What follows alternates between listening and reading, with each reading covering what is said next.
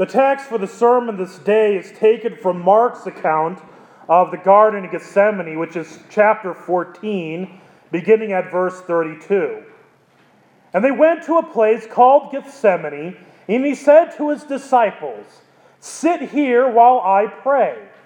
And he took with him Peter and James and John, and began to be greatly distressed and troubled. And he said to them, "My soul is very sorrowful, even to death. Remain here and watch." And going a little farther, he fell on the ground and prayed that if it were possible, the hour might pass from him. And he said, "Father, all things are possible for you. Remove this cup from me. Yet not what I will, but what you will." And he came and found them sleeping, and he said to Peter, "Simon, are you asleep? Could you not watch 1 hour? Watch and pray that you may not enter into temptation. The spirit indeed is willing, but the flesh is weak." And again he went away and prayed, saying the same words. And again he came and found them sleeping, for their eyes were very heavy, and they did not know what to answer him. And he came the third time and said to them, "Are you still sleeping and taking your rest? It is enough. The hour has come. The Son of Man is betrayed into the hands of sinners. Rise, let us be going. See, my betrayer is at hand." That is the text. Grace, peace, and mercy to you from God our Father and our Lord and Savior, Jesus Christ. Amen. Anxiety, stress. Something that many of us know what that's like. That experience of when you had something big happening the very next day. It might be that there was a big exam the next day when you were in school. Maybe it was on the eve of a big game or a big wrestling meet. Maybe it was on the eve of your wedding, or on the eve when you knew that you were going to propose to that person. Maybe it was on the right before you had the big date. There are any of a number of things that can lead us to stress and anxiety. The anxiety and stress that we feel in those moments are but a fraction of what our Lord experienced. It comes nowhere close to it. Because the anxiety that he has was for what would happen to him in the hours to come. The most significant event in the history of all of creation was going to happen in a few hours. It was going to happen to him. He knew everything that was going to happen, and he knew every detail. He knew that as he prayed, his friends Peter, James, and John were asleep, unable to stay awake for even an hour. Now it seems easy to understand why Peter, James, and John were sleepy. I mean, it was probably close to midnight. But the reality is that it was more that they did not understand what was going on. They still had not fully grasped what was going to happen that day. And so Jesus prayed, knowing that they weren't keeping watch, that they were not praying as they should. He knew that before long a battalion of soldiers would come, led by Judas, one of his good friends, one of the people that swore their lives to Jesus. He knows that that man was going to betray him with a kiss, the international sign of affection and love was going to be the sign of betrayal. He knew that one of those soldiers would have their ear cut off. He knew that he would be dragged away, led to the city of Jerusalem, led to a trial before the Sanhedrin.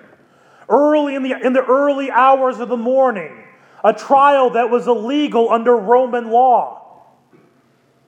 He knew that he would be spat upon. He knew they would make up stories saying that he did and said things he didn't.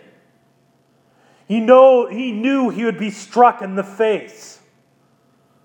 He knew that he would be condemned. He knew that he would later that night spend several hours inside of a dungeon attached to shackles, waiting for his trial before Pilate. He knew he would stand before Pilate, that Roman pontiff, that Roman governor. He knew that Pilate would declare him innocent.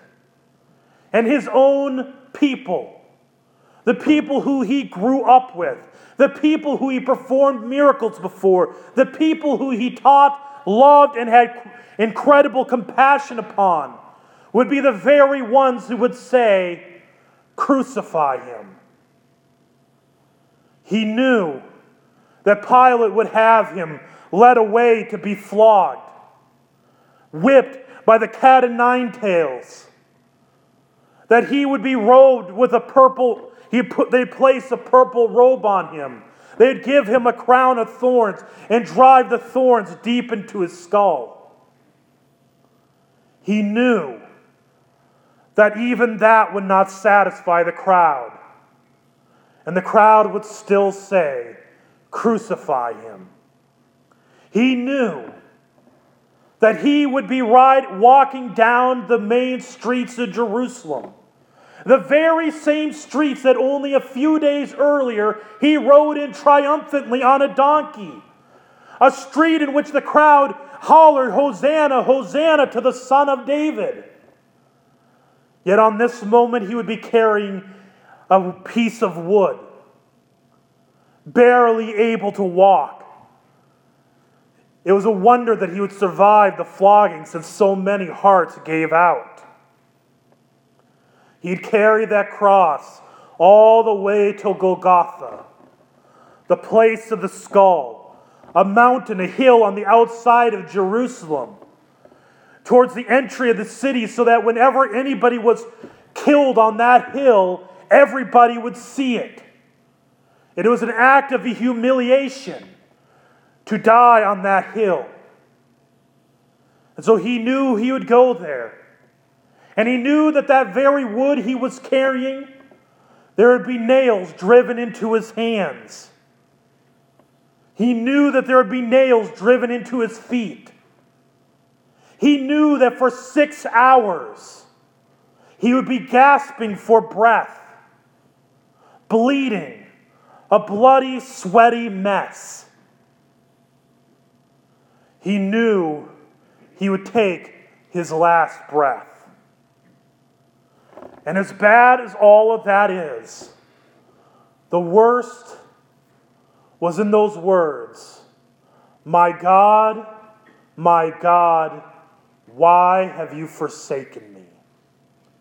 He knew that the God who would never turn his back on you, who would never deny you, abandon you, would do that for Jesus. The reason is because what was laid on Jesus, what he knew when he was praying in the garden, was that he was carrying the sins of the entire world. Every single sin that has ever been committed by you, by the person sitting next to you, by me, by every human being that has lived from Adam to after you have died, after you are long gone. Every little white lie, every thought of anger, every thought of vengeance that nobody even knows that you have committed but yourself, every bit of it, he was carrying to the cross. He who had no sin became sin for us, as the Apostle Paul says. Jesus, one of the things we kind of get the idea is that we might think that Jesus wanted to be crucified. He didn't. He's praying in the garden that this cup may pass from him. Jesus did not desire to suffer. And remember, this is God of God, Lord of lords, the one who spoke the world into creation. He is the one who spoke to Adam and Eve after they fell into sin. He is the one who wrestled with Jacob, which is the Old Testament reading this coming Sunday. He is the one who spoke to Moses from the burning bush. He is the one who was on the throne, high and exalted before Isaiah. He was the one in the burning furnace with Shadrach, Meshach, and Abednego. He is the one who by his words you exist. And yet, he gave up his heavenly glory. He gave up his heavenly throne, and he suffered incredibly. Not because he wanted to, but because he had to. Because it was the absolute best way to redeem you. Not because there's anything special about you or me. Jesus did not die. Jesus' love is not because of how wonderful we are. We often want to say that, oh, Jesus loves you loves you just the way you are. No, he doesn't. He doesn't love your sinful nature. That's why he went to the cross. We get the idea that Jesus loves you because you are you. And that's not true either. Jesus loves you because he created you. He loves you because you are his. We like what belongs to us. Not many people, unless they're trying to get insurance money, burns down their own house. They like having their house. They like it because it's theirs. We cherish the things that belong to us. We belong to Christ. We were claimed as his, most specifically in the waters of baptism, in the place that we were united to the cross. And see, the thing we might get mistaken and think is that because Jesus died for his sin and that this victory has been free, because it is. What he earned on the cross, what he was preparing to do in the Garden of Gethsemane, what he was praying about, you didn't have to do anything for it. None of your works will ever get close to equaling what Jesus has done for you.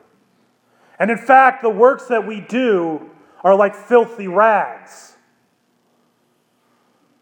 It's all by the grace of God that we receive that forgiveness, that we receive life. The cross is the very center. The place that Jesus is going is the center point of the world, the center point of everything, the thing from which all meaning comes. It's the thing that is to be center of every sermon, of every preaching, is Christ and him crucified. And by the way, I don't know if you realize, but many churches, you could go a long time without ever hearing that Jesus died for you, which is a great tragedy. The crucifixion, the death of Jesus is the center of everything. With it comes the death of our sin. Because the thing is, Jesus also knows that he is going to rise. And so shall we. We too will rise. So does that mean that we should go live out recklessly, that we can live however we want? No. On the contrary, if that is the cost of our sin, every time you sit there and think, well, I could do this because Jesus died for me, you say, Yes, think of that nail driving into his hands. That was the cost of whatever that sinful action is. That should curb you. That is the extent of his love. That was how much your sin cost. Why keep paying it? Furthermore, we look at how God loved us. That moves us to love the same as for others. We are Christians. As I've mentioned this before, do any of you remember when I've asked, what does Christian mean? Little Christ. To be a little Christ means that you are willing to die on a cross for your enemies. That is how we are called to be. That is what the cross points us to. We were enemies of God, and we were given life. Greater love hath no man than this, that he laid down his life for his friends. That is what Jesus did for you. That's what he does for me. And by that, we are encouraged to love our neighbors just as he loved us. Let it be so until he returns. In Jesus' name, amen. The grace and peace and mercy of our Lord and Savior, Jesus Christ, keep you in the one true faith to life everlasting. Amen.